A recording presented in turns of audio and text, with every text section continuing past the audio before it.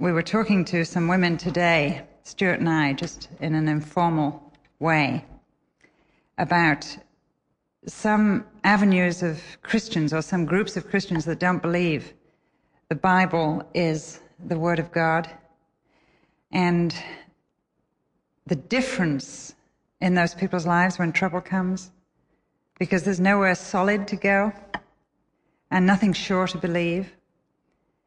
And I came out of that thinking about it all afternoon and just thanking God so much for my Christian heritage that brought me to never ever doubt that you can know what God thinks and know what God feels and know what God says is true. And how that is life-changing. Not only life-changing, but life-anchoring when things are a problem.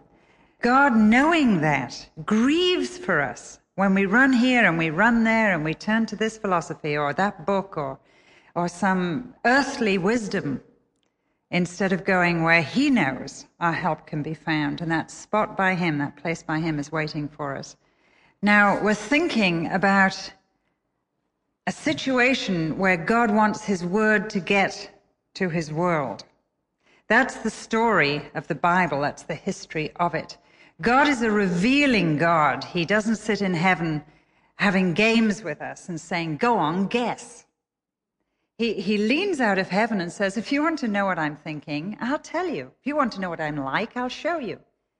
If you want to know how to live, I'll lay it out in words of one syllable so that even a little child can understand. It isn't man trying to figure God out. It's God saying, look at me, listen to me.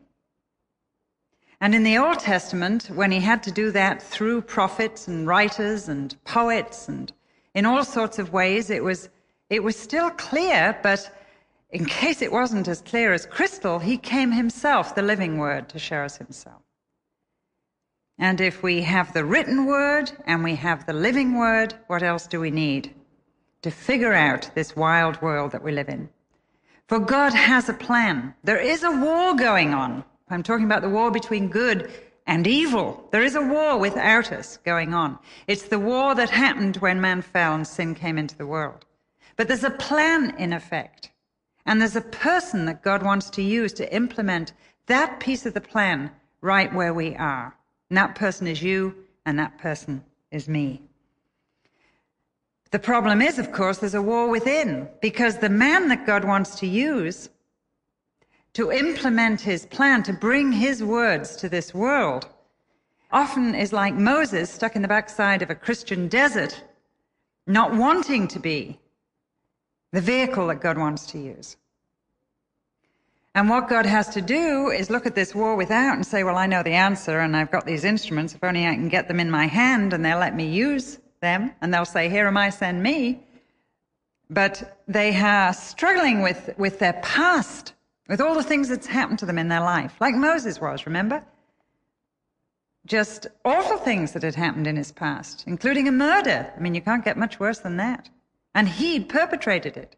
The guilt and the problems and the if-onlys that he must have gone through in those 40 years. And God had to work with the man that he'd chosen, just like he has to work with you and me, and realize and help him to realize he had a permitted past. You know you've got a permitted past. God has permitted it. He had every power to stop whatever it was happening. He did in Moses' life, but he didn't. He permitted it. And he took those permitted things that had happened in somebody's past, and he turned them to his account and to the account of the plan that he had in mind. And when we can come to terms with our permitted past, then we're going to be useful in the hands of God for this very interesting and exciting present that has a wonderful future in heaven. So there's a war without, there's a war within, but it's a war that's won when we stand, if you remember, on holy ground, and we face God and we take our little shoes off, and we say, I'm standing here in the presence of God, and God has got something to say to me, and he's going to use me. We take off our spiritual sandals and we realize that no, we can't do it, but we have a great big God who can do it in us. I took some of these messages down to a conference in North Carolina, and there was a man leading the music, a wonderful brother in Christ. And to my amazement, he began to give a testimony of something I had said a couple of years ago, and I couldn't remember I said it. And I went up to him afterwards and said, "What did I say? Would you mind writing it down?" So I have a copy of it. I've never done that before. I really felt rather stupid. But I thought, I'm sure I didn't say it quite like that. And so he wrote it down for me, and I brought it here, because it was a little message that I've been speaking on about Moses standing in front of this burning bush on holy ground. And Jehovah came to him and presented himself to him. And of course, the name Jehovah means I will be all that you will need as the occasion arises. And apparently this is what I said. I am the God who will be all I need him to be when I need him to be all that I need. The God who will be all that I need him to be when I need him to be all that I need. That's what the name Jehovah means. And when Moses, in all his inadequacy, with all his guilt, with all this permitted past that God had permitted him to have, came to the point of realizing, I'm going to need a whole lot of things. But if he promises to be all that I need him to be, when I need him to be all that I need, then here am I. And even though he started off saying, here am I, send Aaron, he got to going along as well and was able to say for the rest of his life, here am I, send me. And remember, he went on an offensive mode, and he stood in front of Pharaoh and he said, let my people go. And we talked about prevailing prayer, and that's what we've got to do on behalf of other people. And we talked about the tough truth that he laid on Pharaoh, and he said, you've got to let us go, not just the wives, the whole family, and not just the family, all our animals, not just the animals, all our goods, and yours as well.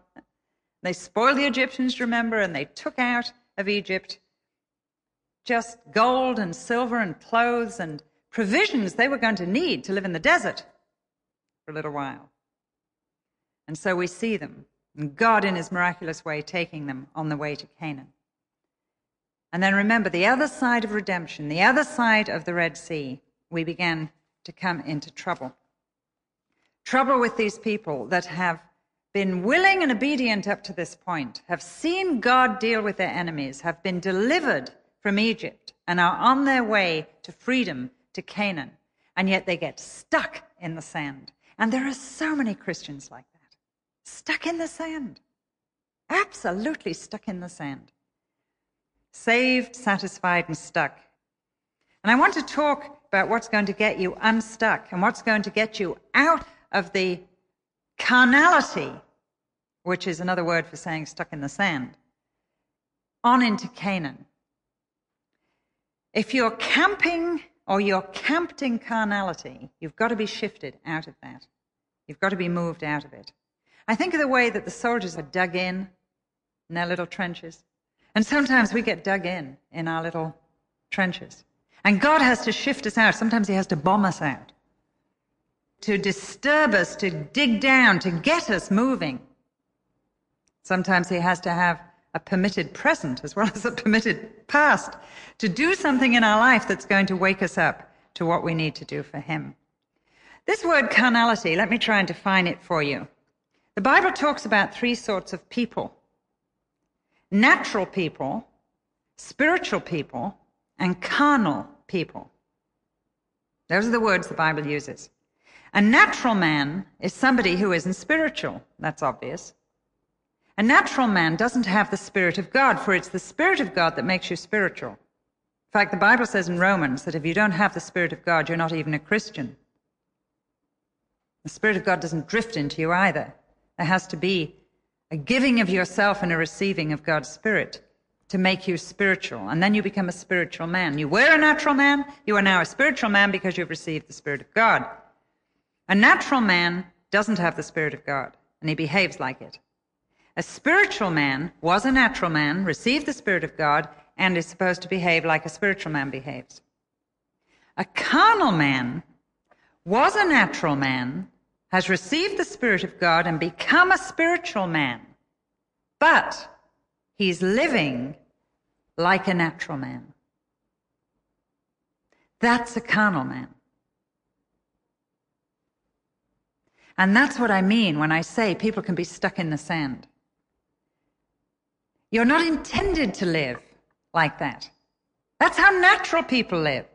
And you and I know Christians that are really Christians, but by their behavior, they're behaving as if they never had become a spiritual person. And that's very off-putting for people that are watching. Nietzsche said, if you don't know who Nietzsche was, nor did I until I read his quote last week, but he was a philosopher. And Nietzsche said, the problem is, I would be more, and this is a very free quote, saying I don't have it in words, I would really become part of the redeemed if the redeemed would begin to behave as the redeemed should behave.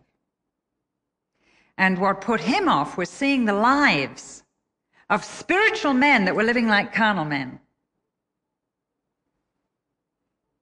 stuck in the sand. I mean, how's the whole nation of Israel doing this? They knew better. They had been delivered from Egypt. Remember the picture? In sin, in bondage in Egypt, delivered through redemption, through the blood of the Lamb, through the Red Sea, into freedom. On the way to Canaan, where they were going to enjoy all the benefits of their salvation. That's the picture the New Testament uses as it looks back to the Old Testament and uses what happened to the children of Israel as an example for us.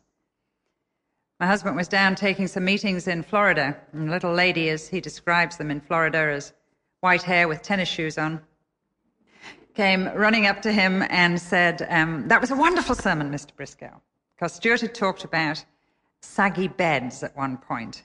And he'd used this as an illustration. He said, many of us live a Christian life, and we're like a saggy bed. We're rock firm one end, and we're rock firm the other. We know we've accepted Christ. We know we're going to heaven when we die. You know, we're rock firm, like the two posts of the bed. But oh boy, do we sag in the middle. And many of us are like that. We know that we're believers. We know that we're going to heaven when we die, that our sins have been forgiven. But oh boy, do we sag in the middle. We're saying, what about this present? We're stuck in the sand. We're camped in carnality. We know that we're spiritual people because we knew we were natural and we became spiritual, but we're living as if we're not. We can't get it together. And this little old lady came up to Stuart and said, oh, Mr. Briscoe, I did like that illustration. Could you get the sag out of my middle?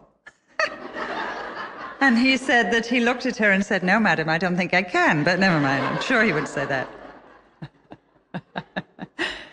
And maybe you feel you've got a sag in the middle, you know, and you need something doing. And don't be afraid of that, because half the Christian church, maybe more, feels like that. And there are many people that in all honesty and sincerity have gone to church and have never had a chance to hear the Word of God explained in the passages like Romans 7 and 8 and many, many places, especially in the New Testament, that talks about carnality. Paul says, I want to walk after the Spirit. I want to walk like a spiritual man, but I behave so often like a carnal man, as if I wasn't even a spiritual man. And there's a war within, and God has got to deal with me. Talks about it in those wonderful chapters of Romans, if you've never read them. Read them, 7 and 8. So we mustn't be stuck on the other side of redemption forever like this. We mustn't be camping in the sand. It's a miserable spiritual situation to be in. And the thing that's frightening to me is once we know this, it becomes a choice. This demands a choice from us, that we will take this journey of faith and obedience, which it's going to take to get us out of the sand and into Canaan. Now, the children of Israel were invited to do this together. They were not to be mavericks. We are not to be mavericks. We can't be mavericks. We need each other. They were to go in this great company of called out people. And that company comprised different, difficult people. You know, church would be wonderful if you could just get rid of all the people, wouldn't it? Wouldn't have any problems. It'd be great to come on a Sunday if there was no one else here, and then you wouldn't have any problems. But church is the called out people. Church of the New Testament is like the church of the Old Testament, the called out people. The rabble went up with them, it says. All sorts of people in the church. Spiritual, carnal, not even believers going along with them, attaching themselves to the outside of the body and all of this. But that was God's way, and that's God's way today. Absolutely God's way today. Now, God had given them a leader.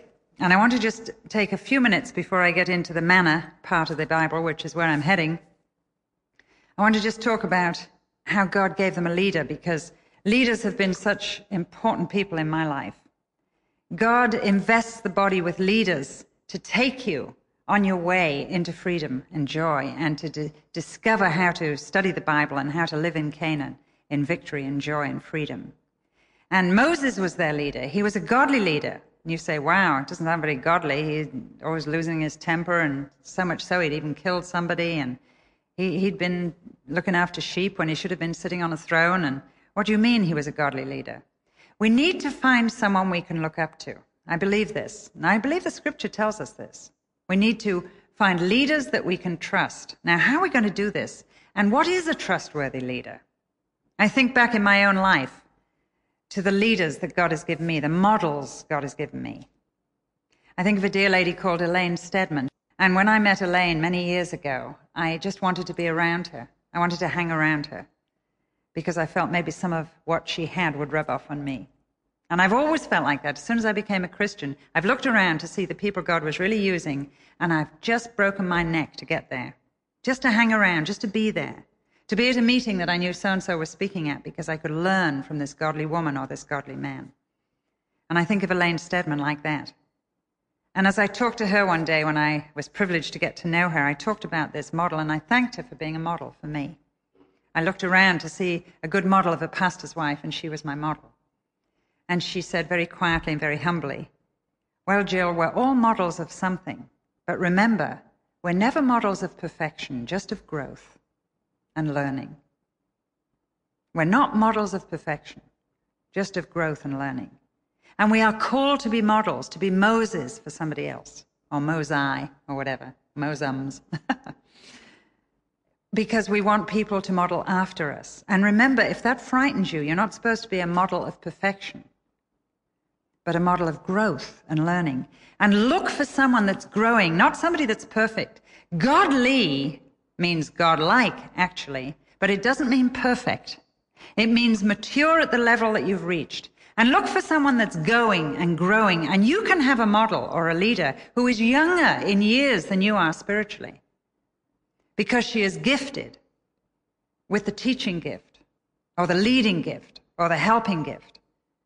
And when Paul said to Timothy, who was struggling with this, who was a young man, let no man despise your youth. Timothy was struggling with the fact that he, a young man, was supposed to teach all these people that were older than himself, apparently. And Paul encouraged him, and he said, you're to be a model. And at the youth, even in your youthful Christianity, be growing, be knowing, be going somewhere, be a model of growth and be a model of learning, and then people will be able to learn from you. And so look for godly leaders and learn from them. These are people I've wanted to hang around, and specifically the girl that led me to Christ. She was my model. I don't know how to pray, I said. She said, sit there and listen to me and you'll know. And so I sat in a chair and she closed her eyes and she prayed for about 10 minutes, and then I knew how to pray. It wasn't a perfect prayer. It was where she was at that time. But she was a model of growth and learning. And I learned from her. And so we need our Moses. We need to be a Moses for someone else. Just come back from Holland. Stayed with a dear friend of mine who's a Dutch girl. Her name is Noor. What a Moses that girl is. She was our interpreter, Stuart's and mine. She speaks 5 or 6 languages. She's brilliant. Marvelous, marvelous girl. She runs the radio for the whole of Holland on a government program, biblical radio. She's a great gal. She came to the meetings to interpret, but every time she picked us up, she was also our chauffeur all over Holland, every city. She had somebody in that front seat with her. Outstanding women, broken women, marvelous women, a widow with 6 children, a widow. And this woman has become one of the teachers and blessers of the whole nation in Holland. Why? Because Noor was a Moses for her. She wanted me to meet her. She wanted us to meet, Stuart and I, these people that she had been bringing on. Wonderful thing.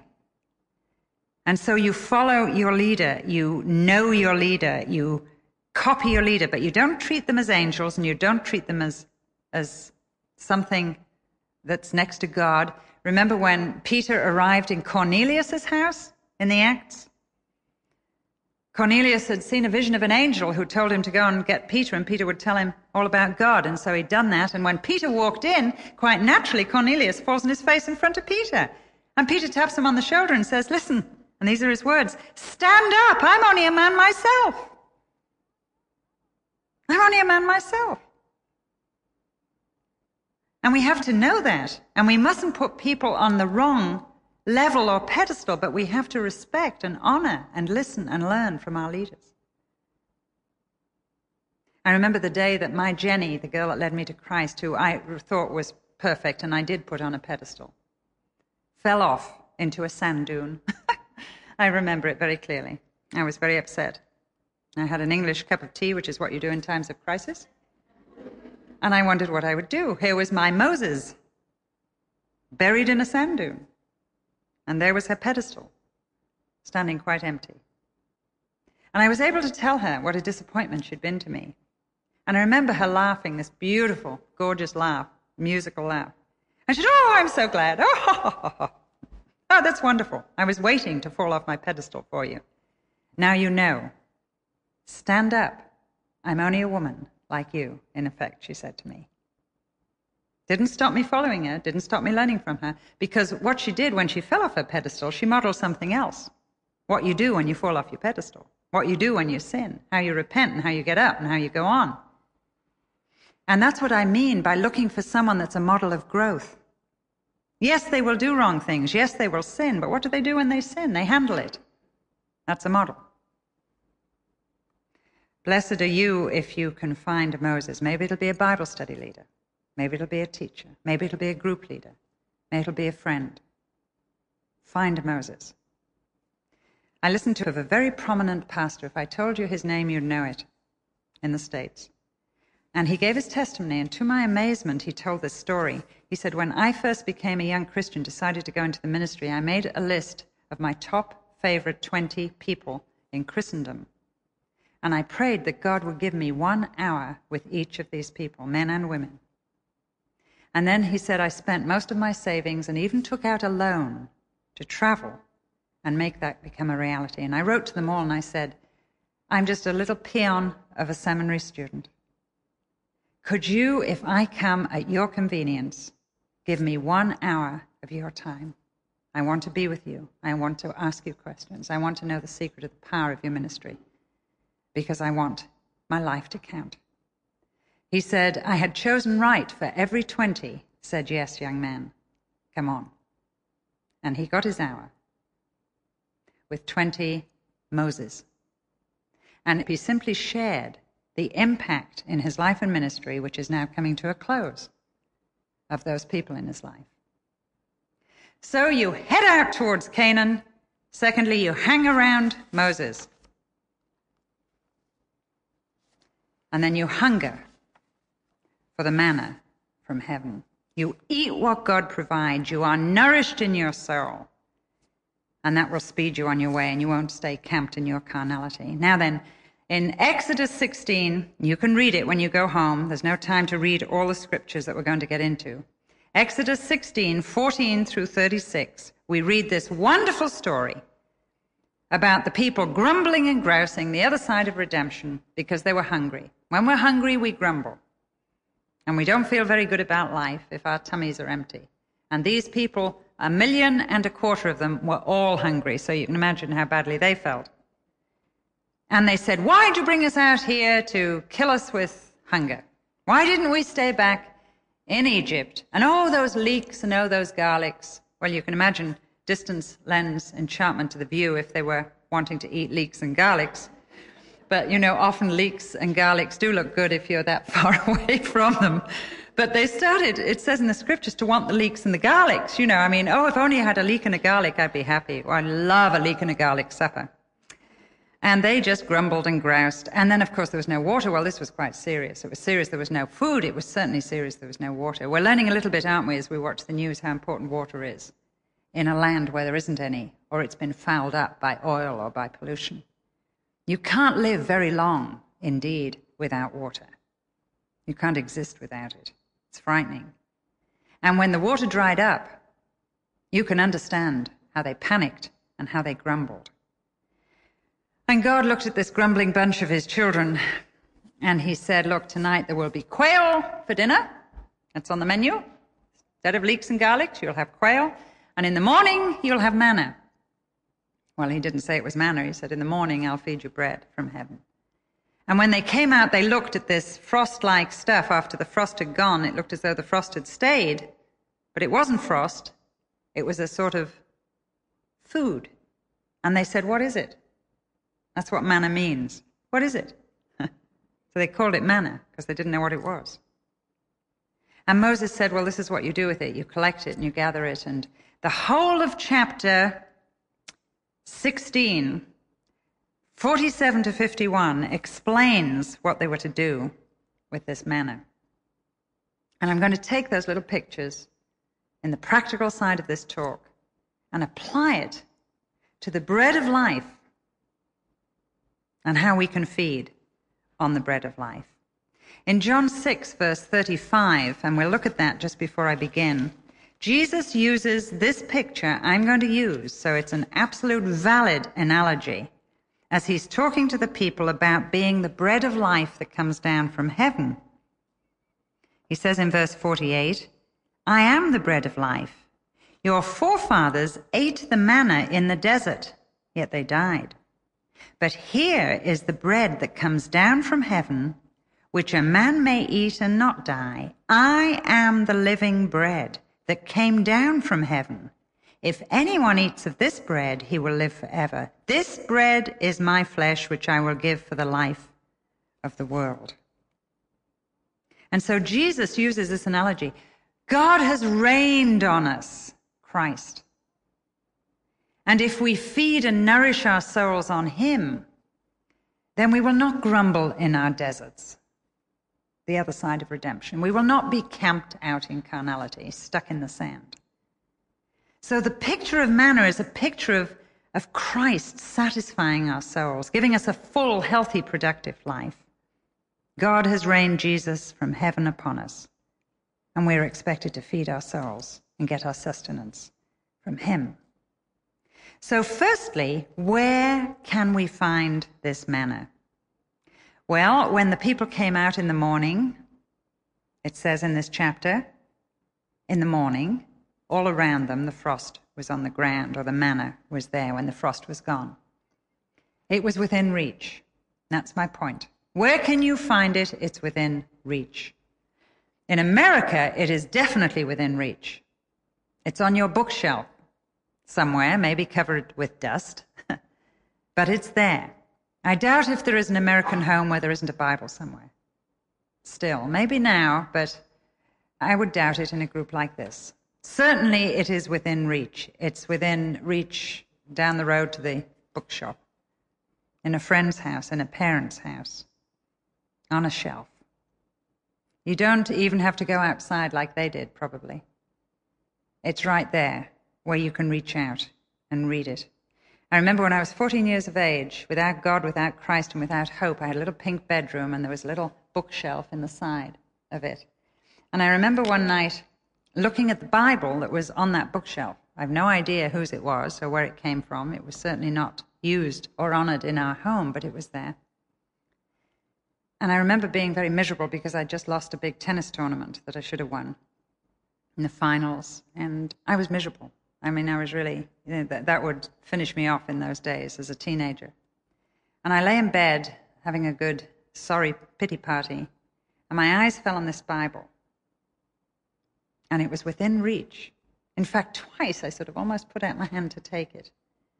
And I was suddenly aware of this war going on inside me. And a little voice saying, "Don't touch it." You know who that was. And another voice, a quiet, still small voice, saying, "Go on. Read it. Go on. It's within reach."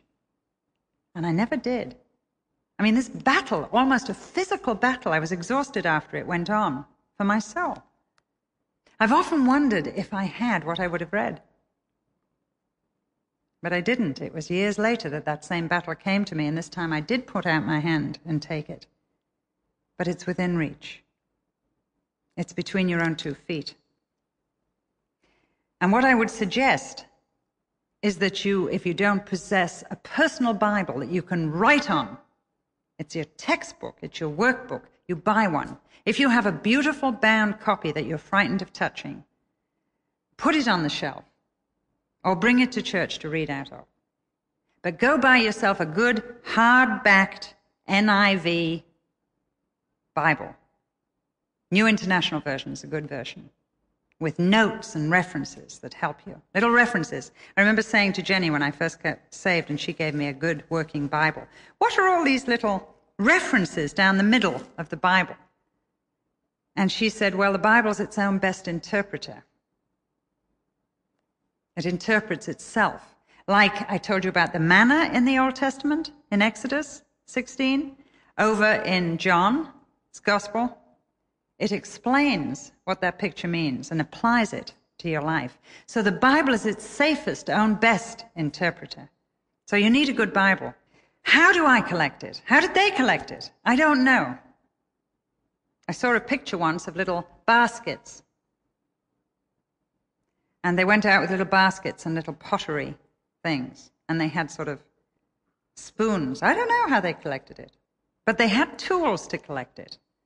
And you're going to need tools to collect the manna. What sort of tools can we use today? Well, now this is show and tell time. You can use a commentary. What's a commentary? It comments on each verse of Scripture. So even though the Bible is its own best interpreter, God has gifted the Christian church with godly, taught men. And when we come to a verse that's difficult to understand, and there are many, because there's all sorts of things involved in interpreting the Bible correctly, then an evangelical, Bible-believing, Bible-based commentary is good. And this one is just one of many. This is Matthew Henry's. And I have another commentary that I prefer better. But this is a good one for women. Do you know why? Because it's devotional in character. And women like application, and women like a little devotional comment. And so even though there are more technical commentaries, if you haven't got one, this might be a way to start. Or if you're trying to be a Moses for someone else and helping them to collect some tools to collect the manna, maybe this would be one to start with. Then you need another tool to collect the manna. You need a dictionary. What's this? This gives you background, gives you context, because you mustn't take the Bible out of context. You have to say, what did the writer mean and what did the people understand him to say in that era? Because you can't really understand or apply it and bring it up to date unless you first understand that. You need to read around and find the context. And so a dictionary helps you to do that. And it's also fascinating reading. It's like a sort of encyclopedia, and you can look up subjects. For example, if at the moment you're interested in Babylon, I just looked that up for an example. There's about 10 pages in this very good pictorial Bible dictionary by Zondervan. Excellent. There's a whole thing on Babylon that is absolutely fascinating because, of course, we know that ancient Babylon is modern-day Iraq and that the capital was about 50 miles away from Baghdad. I learned that. Where? By just reading it before I came into this meeting in the pictorial Bible dictionary. So you need a commentary and you need a dictionary. Then you need another tool. You need a concordance. It's a listing of every word in the Bible. And every place, every word, that particular word is. And I'll give you a neat little exercise that Jenny taught me to do. She got me a concordance. She got me a good reference Bible. And she said, now read 10 verses of Scripture a day. She started me off in the New Testament. And so I started in a book of the Bible, and I read 10 verses. Then she said, find a warning to heed, a promise to claim, a command to obey. A warning to heed, a promise to claim, a command to obey. Find something about Jesus, something about yourself. Then when you've done all of that, choose a verse you like best, and in the margin say why. Might not be a verse you like, but a verse that sort of pokes you like the shepherd's crook, and you go, oh, I needed that. Didn't like it. Or maybe it is a promise, maybe it is a warning. What is that one thing? Not 10 things, one thing. What is that little piece of manna you need today? It says in this passage of Scripture that you're only to take as much manna as you need for one day. Otherwise, you'll get sick. You'll overeat and go off it. So don't binge on the Bible. Eat according to your appetite. That's what it said the people had to do. and some of you are babies in the faith, then don't eat a Christmas dinner every day. Start with the milk of the word. Start with a little exercise like I've told you. Find that favorite verse. When you found the favorite verse, Jenny said to me, pick a word out of the verse, any word you like. Could be now. It could be grow. It could be Abraham. So you just pick it, random. Put it at the top of a page. Take your concordance, look it up in the concordance, and it will list 20, 30, 40 of those verses in every place they are. Then spend half an hour, looking every one of them up and learning what you can about that particular word. That's just little exercise. That's topical study when you've done all the rest. As a new Christian, she started me off like that. So how do I collect it? You get your tools. When do I collect it? Well, they collect it each morning, verse 21. This isn't a big point. It was the best time for them in the situation that they were. What is the best time for you in the situation you are? Collect the manna then. Collect it. If you can collect it in the morning, however, do. In the morning, first of all, Saviour, let me hear thy call. Make me ready to obey thy commands throughout the day. Jenny wrote that in my first Bible. And for me, I had a schedule that enabled me to collect my manna in the morning, which sustained me through the day. And I liked that. As I grew to have children, I threw that idea out the window. I couldn't beat them up in the morning. I don't mean beat them up in the morning. I mean beat them up in the morning. You know what I mean. But you try and get up before a baby in the morning to have your quiet time, forget it. So you have to wait until they get a little bit older, and then that's fine. Where can I find it? Within reach. How do I collect it? With tools. When do I collect it? Each morning. Who is to collect it? Verse 15 and 18, everyone in the family. Each one is to go out there and collect it. Every little child is to collect what they can. And the parents are to help the ones that are too little to collect theirs. But as soon as a little child can get his little spoon and his little basket, he's to get out there and collect his manna. And for that, I would encourage you to use something like Scripture Union, which is a method for every age, starting with 2 to 5-year-olds, helping them to collect the manna for themselves. And I'll never, ever forget the joy it was for me as a mother to start my David, who is our eldest, off on Scripture Union when he was 4 years of age. And to see him today use with his family notes, he has never, ever stopped. And I don't think he's missed a day. And for David, Scripture Union was the answer. Now for Judy, it was something else. For Peter, it was something else. Who is to collect it? The whole family.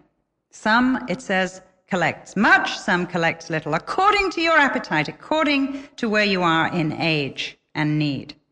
And who else was to collect it? Moses. It's really struck me. Moses was to collect his own manna, as well as teaching other people how to collect theirs. His job was to teach other people how to collect theirs and make sure they did it. But he wasn't to collect it for everybody. And he was to collect his own for himself.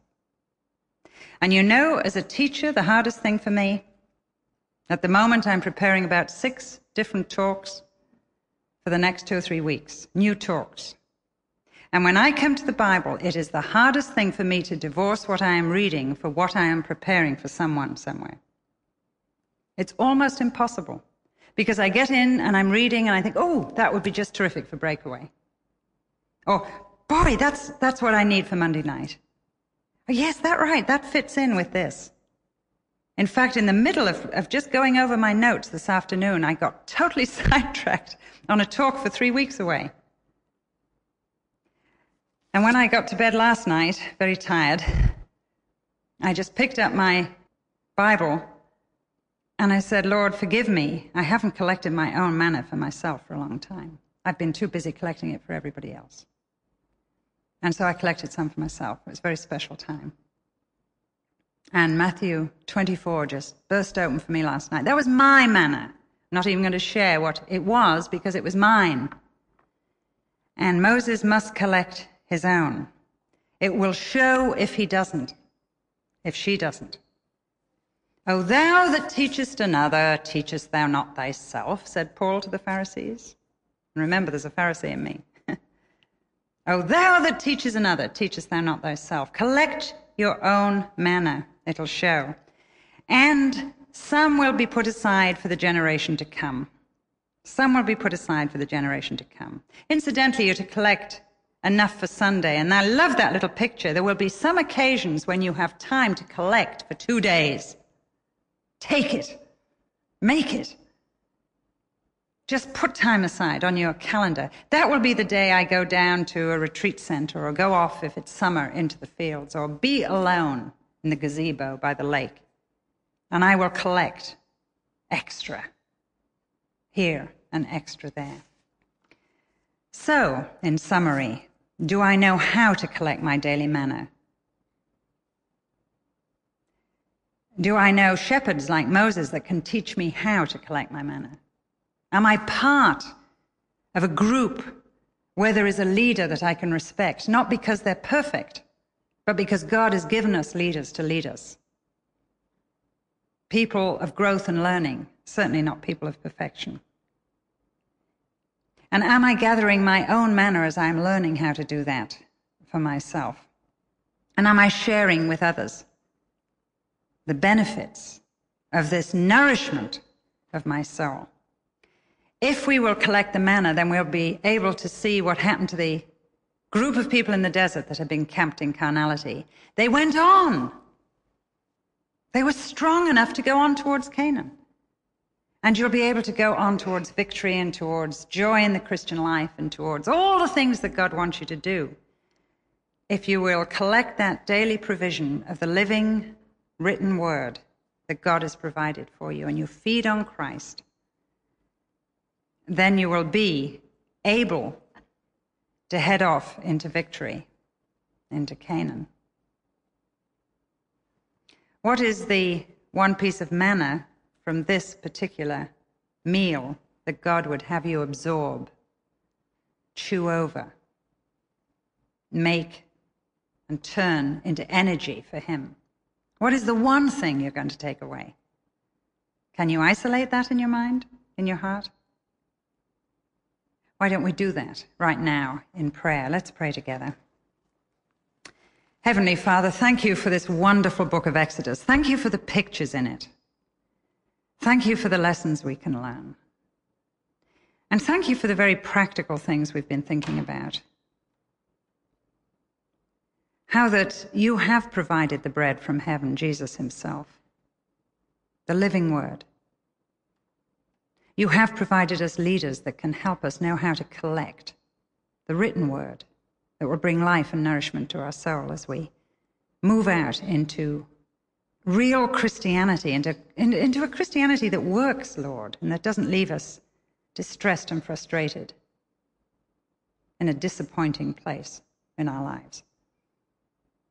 Teach us how to feed ourselves, and teach us how to feed others by feeding ourselves first.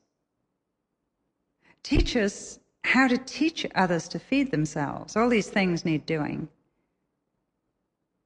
Make us adept at being the church, your called out people, edifying and helping each other in the body as we go on together to be the church you want us to be and the people you've called us to be. Oh, thank you for these lessons. For Christ's sake. Amen.